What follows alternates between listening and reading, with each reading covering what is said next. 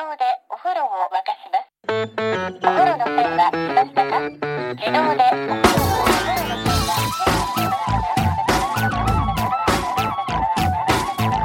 Hello and welcome to another Working From Home episode of No Such Thing as a Fish, a weekly podcast coming to you from 4 undisclosed locations in the UK.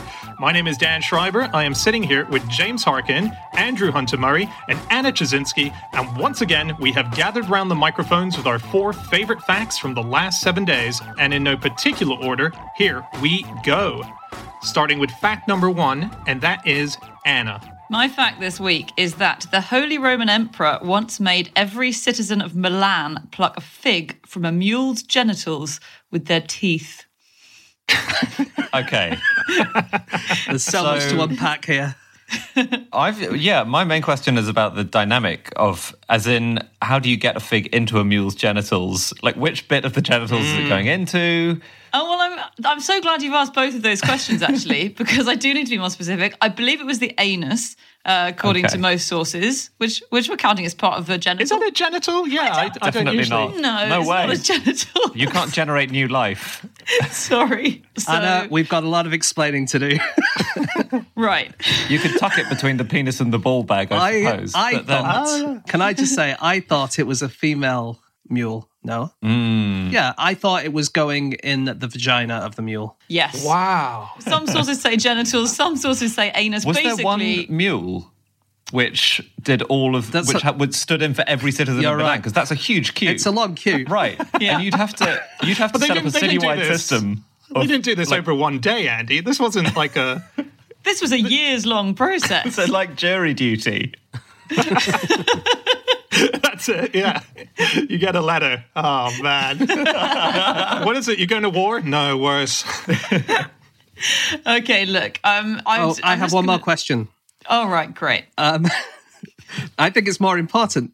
He's the Holy Roman Emperor. Why is he doing this kind of shit? What, didn't have much on. No, this was Milan, was causing him, Frederick Barbarossa, a lot of problems. This was 1162, and it was all full of uprisings. And basically, his wife went to visit Milan, and the people in Milan disliked Frederick so much that they humiliated his wife, tied her to a mule and made her ride backwards on this mule around the city. So Fred, was like, you humiliated my wife. To make up for it, I'm going to make you all do this thing. And actually, in answer to your very good question, Andy, about how you get the fig into the mule's anus or vagina, sources differ, you would have to put it back into the genital with your teeth. So they had to block it out and then return it. That was my other question. Do you get to eat the fig afterwards? I'm afraid I think it's the same Massive fig expenditure. That's true. Oh, yeah. You don't want to be at the back of that queue, with a manky fig. That would be disgusting. Yeah. Anna, in fairness to the people of Milan, they were being sieged by the Holy Roman Emperor at the time. It wasn't like they just humiliated his wife just because they didn't like him.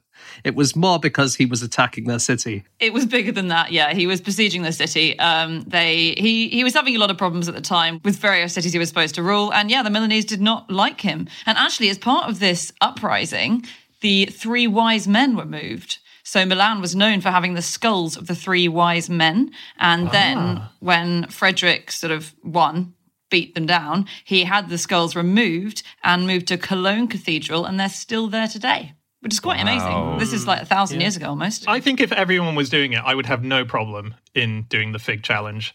I mean, that's what it would feel like. It would feel like it'd feel like the ice bucket challenge. They were actually also raising money for charity, weren't they? It was a donkey sanctuary, in fact. You had to nominate 5 people to remove a fig from a mule's genitals afterwards. Yeah. Maybe there was a sense of solidarity amongst them because they'd all suffered together. But they did. So what they had to do was they had to get it out with their teeth and then take it to the executioner, who was the person who would have beheaded them if they failed. And then they had to say, "Ecco il fico," as in, look, here's the fig. And then they had to replace it. And apparently in Milan, after that, sticking your thumb between your middle finger and your index finger, I guess, like I'm doing right now, is a sign of, it's known as making the fig, or it was known as making the fig, and it was an insult based on this That is still an insult quite a lot around the world, actually, doing the fig. Because it looks a bit like a vagina if you do it this way. Yeah, or it if you do it this does. way. And it's kind of still in Russia, for instance, if you do that. It's kind of, it doesn't mean like a really, really bad insult these days. It's just a bit like giving the V's kind of thing. Okay. It does mean your mother's vagina. Like in Madagascar, I read that if you went like that, you are going, it's not screw you, it's your mother's vagina. I can't But speak with for the- Madagascar, but I can speak. I've had it done to me in Russia. That's all I can say. Right. And it's not, because my father-in-law did it to me, and apparently it's not a massive insult. It doesn't mean get away from my daughter. Sure, means- that's what Polina told you. Yeah. He was actually complimenting you, Jen. There's a weird thing because in Italy, there's a really weird linguistic confusion, right? Because if you say, I hope I get this right, bella fico means nice fig, but bella figa means beautiful women's genitals. So there's a weird verbal link between the two as well. Yeah. And the BBC, a really old BBC talk board, had a thing about someone who'd been trying to order figs in Italy. And they said, I started off by asking how old was the fige, how much I loved it when it was fresh, as long as it wasn't too old, how I loved to eat it, and on and on. The lady was clearly shocked, but I kept going on and on, trying to explain how much I liked it. Oh, Jesus. It's very much got genital associations around the world, hasn't it? And it looks famously like a... Look, we all know what it looks like, guys. We don't need to go into that.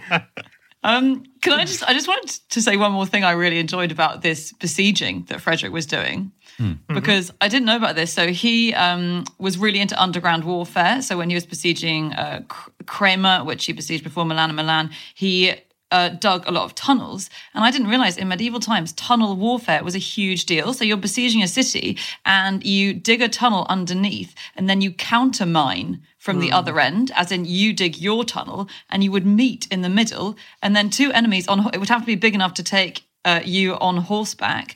And then the two enemies would meet Hang in on, this what? tunnel. Yeah. The horses would go down into the tunnel and they'd meet on horseback, and this was a means of combat. And loads of people did it. So at Agincourt, they had a lot of these. They were dug by the Welsh miners. way. Because they were good at mining. Honestly, so what happens is you've got two armies coming at each other, and it is big enough to get a horse down, but only one horse. So it means that the person at the front of your battle can only fight against the person at the front of their battle. Oh my And then God. whoever wins that then fights against the next person in the queue. And you just keep going down and going down until It's like playing Conkers, basically. It's like that. That's extraordinary. And the Yeah. other thing is that you would have these tunnels going towards a city, but you might also dig a tunnel underneath the other person's tunnel so that they kind of fall through it and then get trapped, and then you can kill them. And I read once that that's where the word undermine comes from, although I'm not sure if that's right. Oh, I like it though. Yeah. Henry V was very famous for having a very impressive fight in one, apparently. And something else you could do if they dug a tunnel under yours and popped out on your side, they often had big tubs of boiling urine and water that they'd throw on you as you emerged. You could only come out one at a time. Oh, I can't believe they met each other, though. You would assume it would be a bit like, when you close your eyes and you have to get your index fingers to touch each other, and they miss. I would assume it must have been so often like the tunnel. You can hear each other digging underground if you keep quiet. You can hear the noise. Each That's a team good point. had a golden mole, didn't they, which could hear where the other team was coming from. Above the gates of Milan, until the 1500s, there was a work of art showing a woman lifting her skirt and clipping her pubic hair with a large pair of shears. So whenever you went to Milan, this is the first thing you would see. Wow. And no one Why? really knew why it was there, but they think that probably it dates from this particular siege by Frederick Barbarossa. And it could be that when Barbarossa was attacking the city, one of the women at the walls did this, and they decided to memorialize it. It could be because Milan asked for some money from the Empress Leah Bissa, who was in Constantinople at the time and was extremely wealthy and really important empress, and they wanted money from her to try and stop Frederick from attacking the city, but she said no, and so they did this picture of the woman as kind of an insult to her. But no one really knows why it was there. But then it got taken down by Cardinal Carlo Borromeo in the 1500s because he wanted his eyes only to gaze on the stars of heaven. Because he thought, as opposed to the towering genitals and pubic hair of a giant woman. I suppose that's fair enough. he didn't include that part in the quote, but of course he would have said it. Implied. Yeah.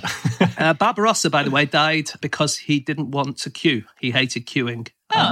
He was... That's like you. You hate queuing. I hate queuing because I always think at the front of it, I'm going to have to pluck a fig from a mule's vagina.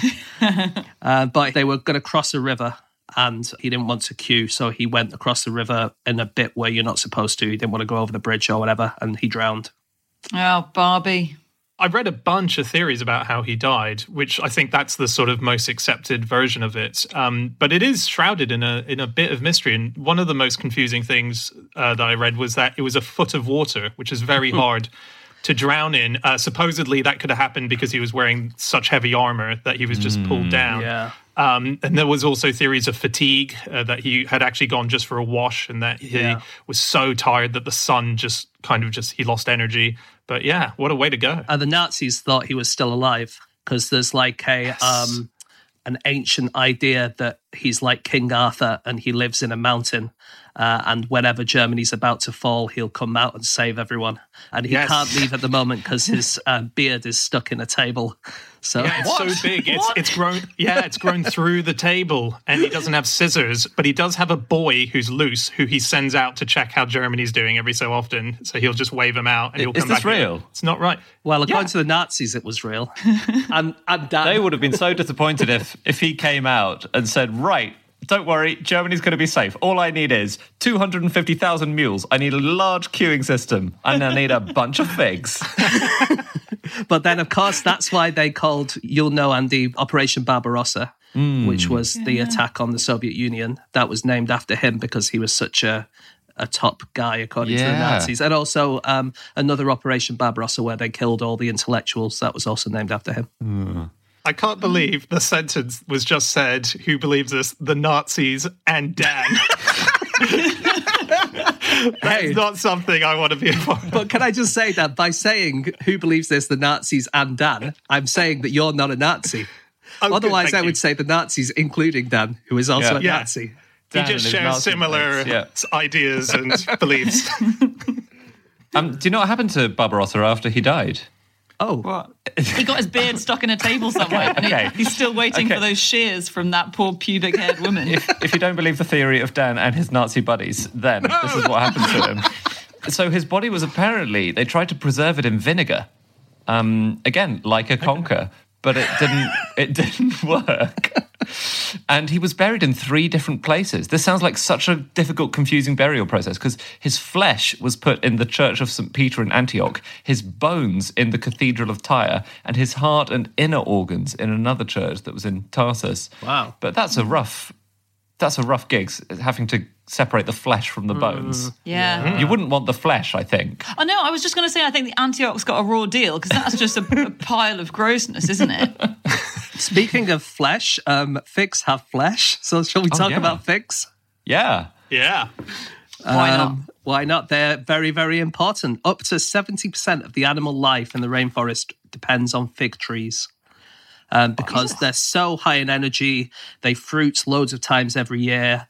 They grow really well in that kind of environment. And basically, they're eaten by lots of things, and then those things are eaten by lots of things, etc., etc. So without figs, we wouldn't have lots of other rainforesty stuff. We wouldn't be here today.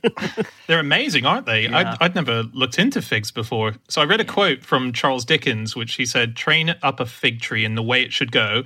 And when you are old, sit under the shade of it. And the idea is that you can push them into a territory and that's the direction they'll grow, which is a thing that happens. A lot of people end up making bridges out of figs by positioning the direction, and they grow across these sort of river passes, and that's your fig bridge, which is just naturally grown. It's astonishing. The photos are cool. amazing, if anyone wants to see. It's in North India, isn't it? It's basically suspension bridges, which massively predate our suspension bridges. And they're so long. I think the longest is over 50 meters long and over 500 years old, because they've got these incredibly strong roots that they weave around each other. And I think a lot of the bridges have a handrail. They will have trained some of the roots to grow into a handrail as well. Amazing. It's a long wait for your bridge, though, isn't it? When you commission the guy. Yeah, Frederick would not have had the patience to wait for that bridge. So figs, figs themselves are extraordinary as well in the way that they breed. Every fig that you eat has at least one corpse in it, probably lots of corpses inside it. Is that all of the figs that you eat, like the ones from the supermarket? Oh, well, technically, probably every fig you eat doesn't have a corpse in it because these days they're often done artificially. But if you're eating a fig that has been naturally propagated, it's got at least one corpse in it. Because the way they breed, it's an extraordinary way where every fig, and I think there are more than 750 species of fig, has its own specific fig wasp. And the way the figs are pollinated is that a female wasp will burrow inside the fig. And weirdly, a fig is an inside-out flower. So the flower is on the inside, the bit that needs pollinating. Burrows inside the fig, and then she lays her eggs, and then they spawn, and then they shag each other and fertilize each other. And then the male siblings, crawl up and make a little tunnel out of the fig so the females can escape, and then the males die, sacrifice themselves, females fly off, and then they go and pollinate the next fig. Beautiful. It's amazing. Story. It's so cool. You've wild. kind of glossed over the incest bit because a lot of the figs, the wasps that hatch are siblings. Reasonably, I think, to gloss over that bit. I think all of them are siblings, are they not? No, they're not, because you can get several different wasps crawling inside a fig, which will then die, but they will have laid their eggs around inside the little seed bits. Right. So, good point. Yeah. So but you it's not frowned upon in the fig wasp world in the same way it is for us. No. And that's why there are lots of corpses often, is that the ladies kill each other, don't they? Because if more than one mother gets inside, then they have a duel to the death very often. What? To make sure I didn't know that. Yeah, to make sure that only one mother can lay her eggs. But then the poor mums of figs amputate their wings as they go in, right? So the mothers can never leave. Yeah. So they're doomed. And their and antenna as well. Yeah. Yeah. Harsh. Have you heard of Mike Shanahan? Yeah, I've met him. Yes. Oh, You know him? right. Yeah. He came on our radio show a few years ago. He is amazing. He knows He's more Mr. about Fig. He knows more about figs than anyone I've met knows about any other subjects, apart from perhaps Erica McAllister and flies. That's the only other person I can compare. Yeah. He's brilliant. Or Dan Schreiber and Nazi sacred myths. Yes. Apart from those guys. So yeah, he's written this book called Gods, Wasps and Stranglers, which is unbelievable. I've only read a chapter of it, but it is so interesting. If you're interested in figs, this is the book to read on the subject, basically. I actually found something that I think Mr. Shanahan got wrong in his book. Ooh. Yeah.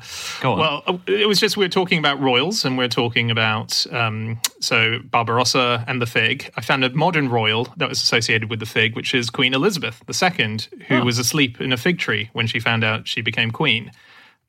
Excuse me? Sorry, Yeah. our current queen was asleep in a fig tree. She was famously in Africa, wasn't she, when she found out? And it was a treehouse, was it, or something? I think Exactly. Didn't she crawl inside? She crawled inside a fig. That's and right. Unfortunately, she lost her wings and antenna on the way, but a nearby equerry was able to pry her out. Yeah, but let's gloss over the incest for a second there. She was staying in a tree house, and the story, the sentence is that she went up the tree a princess and she came down a queen. But I think that they actually found out quite some 40 kilometers away from the actual tree where they were staying, because they were out and about, and Philip delivered it in a sort of cabin. So it's not quite true that she was in a fig tree, which would have been fantastic. Wow, that's so many preconceptions shattered there. Everyone at home has had to adjust their whole belief system. Okay, it is time for fact number 2, and that is James. Okay, my fact this week is that library books can set on fire if you put them in the microwave. It's ruined many a dinner for me, certainly. All my cookbooks have gone up in flames. That's when it says cookbook, it doesn't mean cook this book. This is more of a public service announcement than a fact, and it comes via a library in Michigan, the Kent District Library, that's asking people to stop microwaving their books to prevent the spread of coronavirus. And that is because they contain a little chip in them, which is a kind of chip we've mentioned before called an RFID chip, which is what you get in your Oyster card or in your contactless credit card or in your massive seal that you use to spy on the United States if you're Russia. And they're also in these library books, and they're made of metal. And if you put metal in the microwave, a lot of the time it will set on fire. And people have been doing this with library books, and they've tweeted a load of pictures of very burnt library books where people have been trying to sterilize So them. these chips, you can't put them in the microwave. Are they oven chips? Very nice. Very good. But no, don't put them in the oven either. It's a Right. very funny joke, Anna, but this is not a funny matter. It's not a laughing matter. Got it. I didn't know people have been doing this. Yeah. Well, they don't fully know why they're doing it as well. As in, the article that I read sort of suggested that they're a bit bemused. It's not as if there was a ginormous moment on the internet where everyone said, do this to clean it.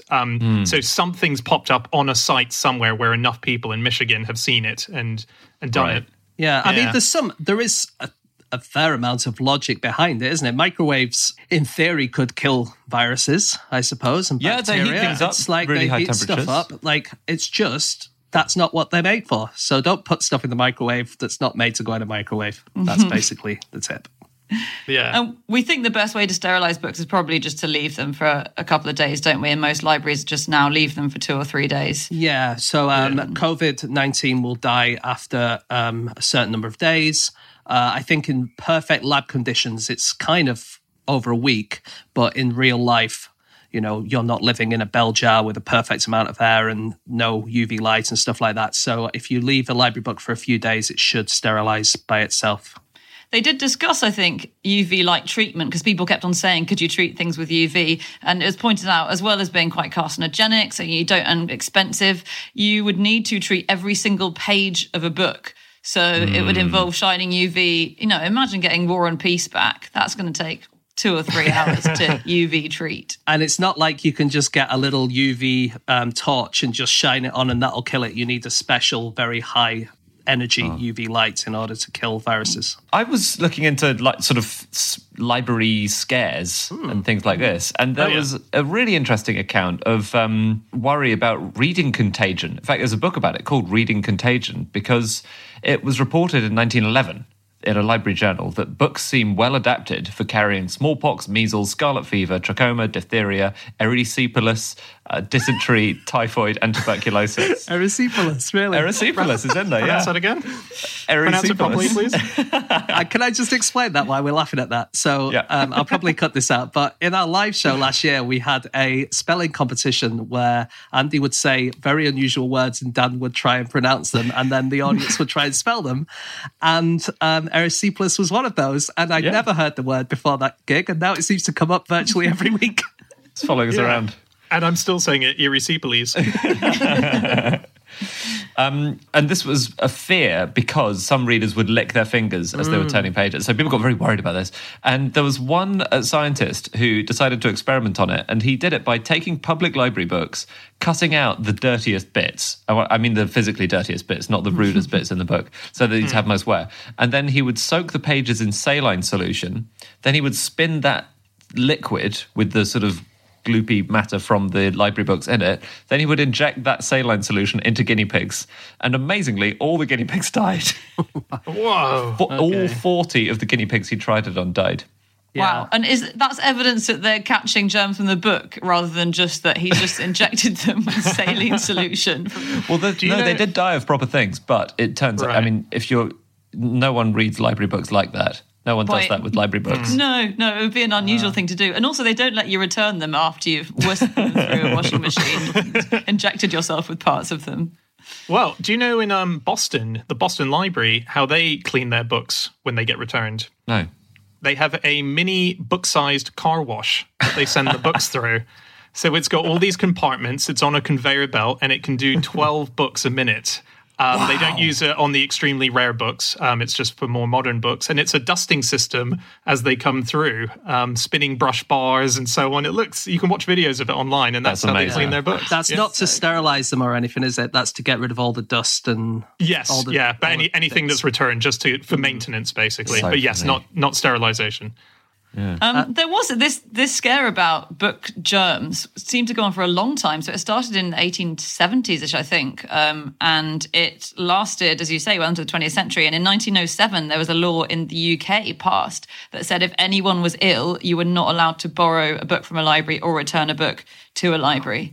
And they tried, all sorts of experiments to figure out, if they were spreading germs, didn't they? Yeah. They got lots of doctors involved. There was another one, as well as the guinea pig one, where they had monkeys drink milk off a germy book and then see if anything went wrong with them. Again, difficult to return that monkey poo drenched milky book to the library afterwards. I wonder if that law from 1907 still holds or not. Probably not the same law, but I'm pretty sure there's a law that's around now that if you have plague, for instance, and you get in a taxi, by law, you have to announce it to the taxi driver before you go anywhere. And I think it's the same. I think it's the same Public Health Act that those two things are from. So I wonder if you have to announce to a librarian that you have a certain illness before you give your library books back. Wow. I don't know. Because it was basically someone died, didn't they? There was a Nebraskan librarian that died of tuberculosis. And that kind of made everyone think, oh, shit, there could be something in this. But do you know the Spanish flu from 1918 or 1919? Yeah. They thought that could travel on telegraph wires because a load of telegraph operators got the disease at the same time. But obviously it was because they were all in a room together. In the same air. There was also one where a load of bank tellers in a bank got sick at the same time, and they thought that maybe it had come with the money. So it was like they thought that whatever was coming into that building might have been what caused the illness rather than one of the people giving it to everyone else. Hey, when we were on tour last year in America, we were in New York, and I went to the New York Public Library. And it is stunning. Have you guys been when we were there? No. Or been any other time? It's just this majestic building. And I saw that they had a lot of sort of relics of literature in there. So I started looking into it to see what else they have. And there's some great things about it. For example, there was one customer, as it were, someone who came every day and sat at the same desk for 52 years. And that was from 1923 to 1975. And it was it was a man called Norbert Perlroth, who was the head researcher for Ripley's Believe It or Not. And he used to sit in that library every single day, or most days, at the same desk doing his research. Wow. And because the research available in that library is astonishing, they have the largest collection of restaurant menus in the world. For example, they have 40,000 restaurant menus, and it's used by chefs all over the world to sort of find old, ideas for what they can do with their menus. But it's also used by biologists, marine biologists, to study fish populations to see if there was a spike in what was being eaten in the restaurants around New York at the time. Yeah, so it's used for sort of understanding ecology as well. There's one library designer who designed libraries like the Qatar National Library, which is incredible, and also the Seattle Library, which is quite famous. I think it has a spiral of ongoing books. So you walk from the bottom to the top and the library shelves never end. Anyway, this architect he's a Dutch guy called Rem Koolhaas. As in his name. Nice. It's Koolhaas. What a name for an architect. What a great name. So good. Hey, cool house. Yeah, I hope he just hears that all the time. Just as this fact was about microwaving library books, I've got one thing on microwaves. Okay. I was looking for interesting microwave stories and things you shouldn't microwave. And in 2017, there was a man who had to be freed by firefighters after cementing his own head into a microwave. He was called Jay Swingler, 22, from the UK. He and his friends, they mixed up 7 bags of polyfiller and they poured it around his head inside the microwave, which was protected by a plastic bag. He wasn't stupid. All right. And unaccountably, it then dried and they couldn't get him out. They tried for an hour and a half to get him out before calling the fire brigade. This was all for YouTube. And the emergency services turned up and they sort of chipped the microwave apart. They destroyed the microwave. And they then didn't fine him very generously because they assessed that he had been at risk of dying. Sorry, I thought you said they didn't find him. Yeah. They just keep chipping and keep chipping. He must be in here somewhere. Anyway, he was later interviewed and he said he hadn't wasted the emergency services time because they saved my life. Whereas I say that he did waste their time because they saved his life. There was an interview with Robert Pattinson earlier this year in April with GQ, which I assume they must have done over Zoom or over Skype or something, because he's in a house which appears to be a hired house rather than his own. And while they're interviewing him, he's making some pasta in the microwave. Now, he has come up with a new way of making pasta. It's a bit like a Pop-Tart, but you make your pasta and then you put a load of American cheese and sugar with it, and then you cover it in cornflakes, and apparently it's the most delicious thing that Robert Pattinson has ever eaten.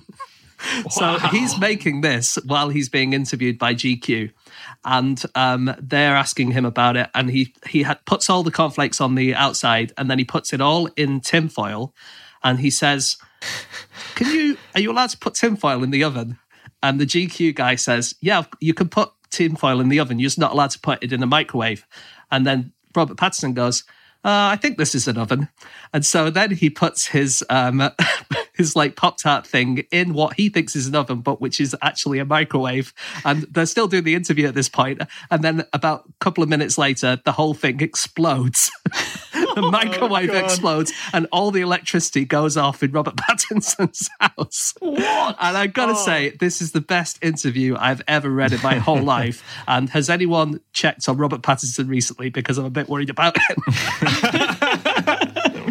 My brother-in-law, Charbel, works in hotels, and he once got a call up to a room because the guy who was up there had ordered room service, had his food, but clearly hadn't finished eating it.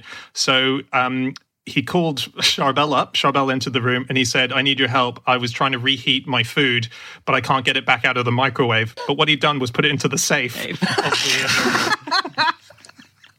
And he'd locked his bolognese or whatever he had. That's fine. So the code was probably 3 minutes or whatever.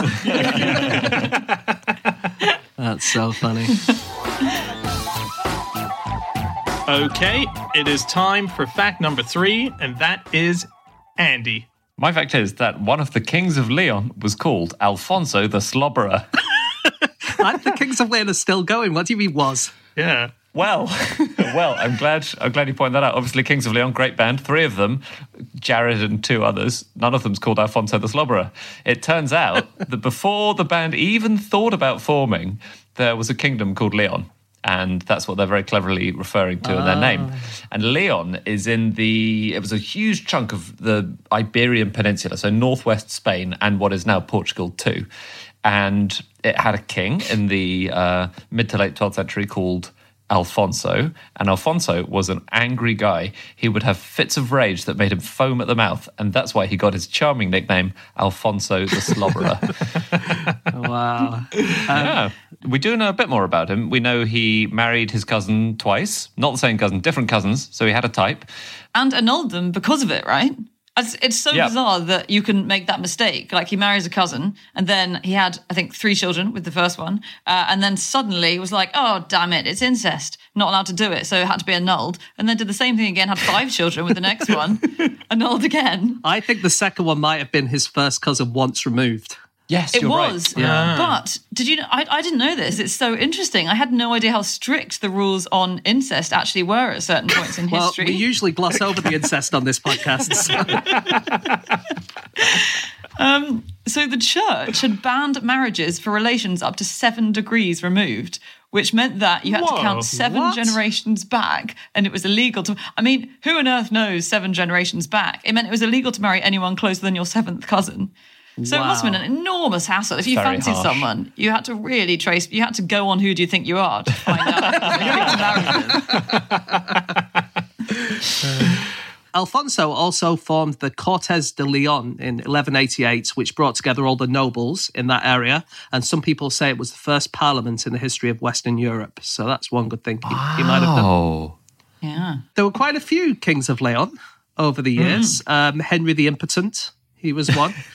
He was supposedly impotent as a result of a curse by the Bishop of Toledo. The curse was called Frigidi et Maleficiati. And it's quite a common curse that you would do in medieval times, where you would make someone impotent just by reading out this curse. Although he did have a daughter So it might not have worked. Although the argument was, if he'd had this curse, it can't possibly be his daughter's. So he must have been someone else's child. There's always a way around it. Yeah. Maybe the curse wears off after a while. Yeah, Alfonso could have done with a bit of that curse. I mean, he had 8 children within his 2 marriages, and then he had another 10 children outside his marriages. Yeah. There you go. Needed a bit of Frigidiati et Maleficorium or whatever. I read another king, who was in the 10th century called D. Sancho. Sancho the Fat, he was known as. Yes, he was also a king of Leon, wasn't he? Yeah, King of Leon. Interesting story. He basically was said to have been so overweight that it made it hard for him to walk. He couldn't ride a horse. He couldn't pick up a sword, and so he lost the throne as a result. He was disposed as a sort of weak king, and his grandmother took him to a doctor. And the story goes is that the doctor sewed his lips shut, except for a tiny little hole to put a straw through, to give him what was effectively the first weight loss diet, which was you can only drink stuff through the straws as your food. And he eventually lost half of his weight to the point where he could ride a horse again and pick up a sword, and he regained the throne because he came back as a strong... throne back. I have returned after a long time doing a diet. He was immediately deposed because of his speech impediment. At least he wasn't slobbering with that tiny little to hole. sip his smoothie. Yeah. He did have a serious problem, though. I think the contemporary accounts say that he was, what in today's measurements is 38 stone, which is too heavy. No horse big, can take that. And I quite like that the guy, it was just such a testament to what a mixed place Europe was then, that his grandmother wobbled him along to a Jewish doctor, this guy was, who worked for the Muslim ruler, Abdul Rahman, and obviously he was Christian. It was such a melting pot. And cured him. And it's good because he replaced Ordono the Wicked. It sounds like if it's between the fat and the wicked, you'd probably go the fat, wouldn't you? Yeah. Unless it was like a really kind of positive thing, like wicked. Yeah. It's true. And also, I suppose Sancho could be fat with a PH. He might have just dropped some heavy beats. Yeah. That's true. They were all DJs, the Kings of Leon, turns out. Oh, yeah. If they were all DJs, then what about Bermudo the Gouty? I don't want to watch his set. There were quite a few queens of Leon, as well as the kings of Leon. Joanna the Mad, she was one of them. She was married to Philip the Handsome. And she really liked Philip the Handsome, but unfortunately he died. And then she kind of lived with his coffin and would open up the coffin every now and then so she could kiss his feet. And that's why they called her Joanna the Mad. Actually, Alfonso the Slobberer wanted to leave his kingdom to his 2 daughters. So Sancha and Dulce, he left officially after he died, he left it to his 2 daughters. But basically, the people of Leon were not really up for female leaders. And the daughters, and I think I would have done exactly the same thing, weren't really up for having a big fight about it. So basically they met with their half-brother's mum. So these 3 women met and they negotiated, look, we'll give this chap the kingdom and can we just have a bunch of castles and some money? And it was called the Pact of the Mothers. And they just went and lived the life of Riley somewhere. Yeah, it's a good call. Because being a king or queen in those days... Very stressful. And the nicknames alone would have done you in. Have you got some more nicknames? Yeah. I found a few. I strayed off territory a bit away from Leon, and I just went to other regal nicknames. So there was a Byzantine emperor who was called Constantine, the name of shit. Copronymos is what that was at the time, and it's allegedly because he shat in the font during his baptism. Oh, yeah. Yeah, I know. So it's kind of a clever joke, actually. It is a bit like someone at school, like being on a school trip and having to shit in a bag and being called shitbag for the rest of school. For the rest of and for their reign as emperor as well. Terrible. Yeah. Yeah. But that would have happened when they were like less than 1 or just 1 for a baptism. I'm not saying it's fair, Dan. I'm not saying it's fair, but I am saying it's funny. James II of England was known as James the Bishitten or something, wasn't he? By the Irish. I think the Irish called him that or something. Yeah. Yeah. Because they wanted him to hang around and fight for them, and then he fled to France quite famously, disappeared, and just gave up the throne to William of Orange. So they were like, well, you're a piece of shit. That's how he went down. I have a quick study about nicknames in general. Oh, yeah. Mm-hmm. So there was a study by Queen Mary University, and they were looking into nicknames in online dating and how you can make yourself most effective. which I know is not of any special interest to any of you three. Well, I just need to know, on my Tinder profile, should I call myself James the Slobberer or not? Right, exactly. So they studied loads of different research papers. They studied like lots and lots and lots of previous papers on online attraction. And it's quite funny, just the things they found out, or their headline results, were quite obvious seeming things. So they found that nicknames with negative connotations like little or bug are linked with inferiority, so you shouldn't pick them. And they said playful screen names were good. So the name Fun to Be With, that's the number 2 and then the letter B, was universally attractive, they claimed. They also said pick something near the beginning of the alphabet, because if, like all sensible people, you arrange your dating profiles you're looking at in alphabetical order, you don't want to be lost in the bottom of the pile. So does that mean you should call yourself Andy?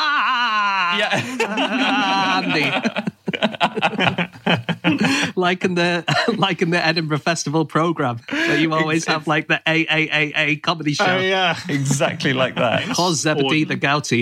He's not getting any dates.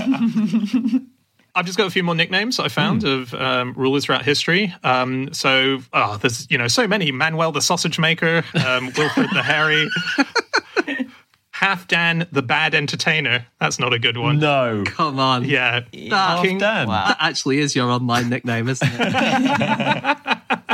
So, yeah, he was from Norway. He was the son of Eystein the Fart. Oh, yeah. And... Yeah, so he was very generous paying his soldiers, but he was very bad in providing food and entertainment for them. Okay. You buy your own food and entertainment if you've got a good salary. Jesus. Poor old Halfdan. Okay, it's time for our final fact of the show, and that's my fact. My fact this week is that there is a Chinese poem made up of 92 characters in which every word is pronounced shi. The poem is called The Lion-Eating Poet in the Stone Den, or shi, shi, shi, shi, shi. Sure. Now, Nice. for any Mandarin listeners out there, just to quickly say, I grew up in Hong Kong and I was taught Mandarin throughout school, but I have a foreign Mandarin accent, so apologies if I butchered that slightly. It's a very hard sentence to say. The poem is even harder to say. Dan, that is an easy sentence to say. Sure. Surely it's the one that we can know. No, because you're saying it with one tone, and it's tonally. You just sound like a Mandarin has 4 librarian tones. there, James. Wait a minute. So when you said it, it sounded to my ears, it sounded like they were all the same tone. Sure. So sure is neutral. Sure is the downward. Sure is the upward, and sure. So those are 4 different shures that you could be saying as a result, which is why it's if you say this poem out loud, even the best Chinese speaker saying it out loud, no one will know what they're saying, because despite the 4 tones, you can still have about 15 different words which have that tone of sure for, let's say, going on the upward sound.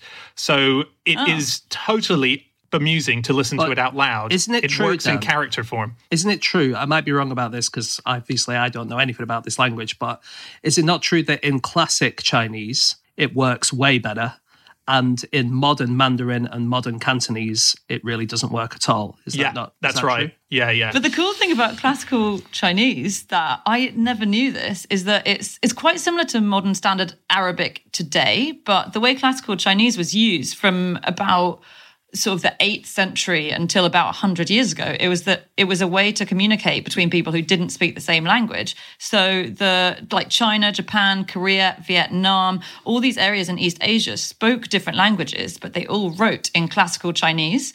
And so they'd have this thing called brush talk, where if you met a foreigner, you couldn't chat to them, but you could pass notes. And so you'd meet a foreigner and you'd do brush talk. So I mean, it must have been extremely arduous, taken a lot longer, but you could just have a secret passing notes in class chat. Wow. It's pretty cool, isn't it? It's like when you go to an airport and the word for parking is the same in every country. Yeah.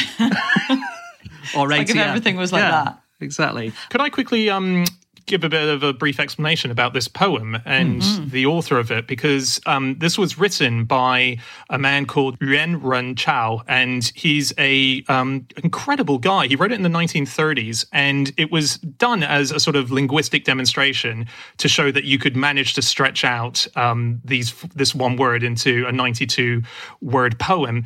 He was an amazing character. He moved over to America to study mathematics and physics at Cornell University, and he eventually studied philosophy at Harvard, and he became a huge influence within the world of Chinese language for the Western world. So when he was back in China, if Bertrand Russell came over, he would act as his interpreter. Back in America, he recorded the standard Chinese pronunciation gramophone records that people would get that would be distributed nationally, so people would understand a unified pronunciation of Chinese in America. He translated Alice in Wonderland. He wrote pop hits back in China. I mean, he was this incredible character. Have you heard his pop hit, by the way? I haven't actually. And weirdly, he wrote the music, not the lyrics for it. It's not exactly the Kings of Leon. Yeah, 1930s Chinese pop is not what you'd expect. And very repetitive lyrics, isn't it? It's like the Two Unlimited of its time. His wife was amazing. His wife invented stir fry. Yeah. Which is quite amazing. She wrote a book called How to Cook and Eat in Chinese in 1946, which went through loads and loads of editions. What a specific title for a book. It would have had a very quick sell-by date. It was like the book of the year 2019. No one bought it after that year.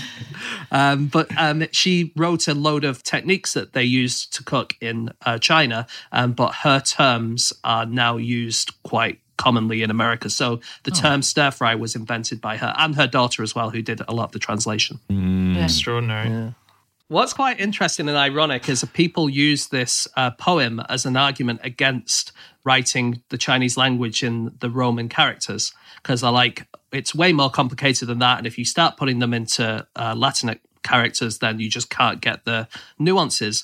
But of course, this guy, Yuan Ren Chao, he was very much pro-translation. He was a translator. So it's quite ironic that that has been used as an argument. But it is true that it's so hard to write down in Roman script. So there was actually someone who wrote beneath a YouTube video who was Taiwanese, and I think was talking about language spoken in Fujian, and said that the sentence, grandfather hit his head on a metal tin and grandfather felt giddy, is the word gong written 8 times, basically. So like gong is grandfather and then various other... Wow. So much fun wordplay. That's such a common word. Wait, which language did you say that was, Anna? That was in Taiwanese and in Fujian. Okay. And I spent about an hour this morning trying to practice the sentence, the horse is slow, mother tells off the horse. Is it all Mars? Yeah. I think it's like ma, me, ma. How does that sound, Dan? Nonsense? Well, it would sound nonsense anyway, as is the point of the sure. Like, it's impossible to grip onto. You need to see that written in order to go, okay, ma, mother, ma, horse, ma, slow. That's where that would make sense for you. That's why it's so hard. Have you heard of the Hmong language of Vietnam? Yeah. That's got 8 tones in it. Whoa. Yeah. So the word paw, depending on where you're putting the tone, can mean either female, throw, thorn, pancreas, to see, or paternal grandmother. So if you want to say, I can see my paternal grandmother's pancreas. Yeah. They are brilliant, these little kind of oddities, though, aren't they? Because most languages around the world have something like that. So in the Ojibwe language of Canada, which was one of the biggest First Nations languages, there's a phrase, Gada na na na na na, which means we should really go and get Anna, shouldn't we? No. Yeah. So I think we might start using that one whenever Anna's late to the hotel lobby. Can you say it again, James? It's Gada na na na na na. I'm going to start singing that at the end of Hey Jude, just see if anyone notices. Every time someone sings Hey Jude, Anna turns up going, what? I'm here. You know, the drummer of the band Emperor Yes that plays our theme tune, he had a song that he put out called Anik, who is someone who used to do our sound checks for Fish and record our sound. And he named this song Anik after Anik, and it got picked up by Apple and was used in an advert in Abu Dhabi and Dubai.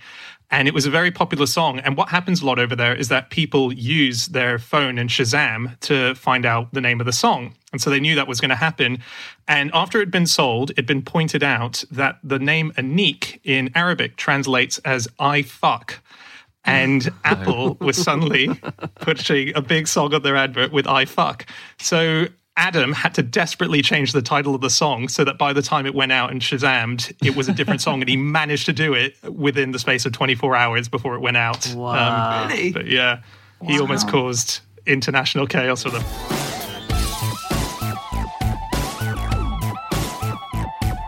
Okay, that's it. That's all of our facts. Thank you so much for listening. If you'd like to get in contact with any of us about the things that we have said over the course of this podcast, we can be found on our Twitter accounts. I'm on @Schreiberland, Andy, @AndrewHunterM, James, @JamesHarkin, and Anna.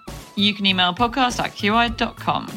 Yep, or you can go to our group account, which is @NoSuchThing, or go to our website, nosuchthingasafish.com. Everything's up there, from all of our previous episodes to links to bits of merchandise you can buy. Okay, guys, we'll be back again with another episode next week. Until then, do stay safe, do stay well, and we're so happy that you continue to listen to us during this time. Thanks for doing that. We'll see you again next week. Goodbye.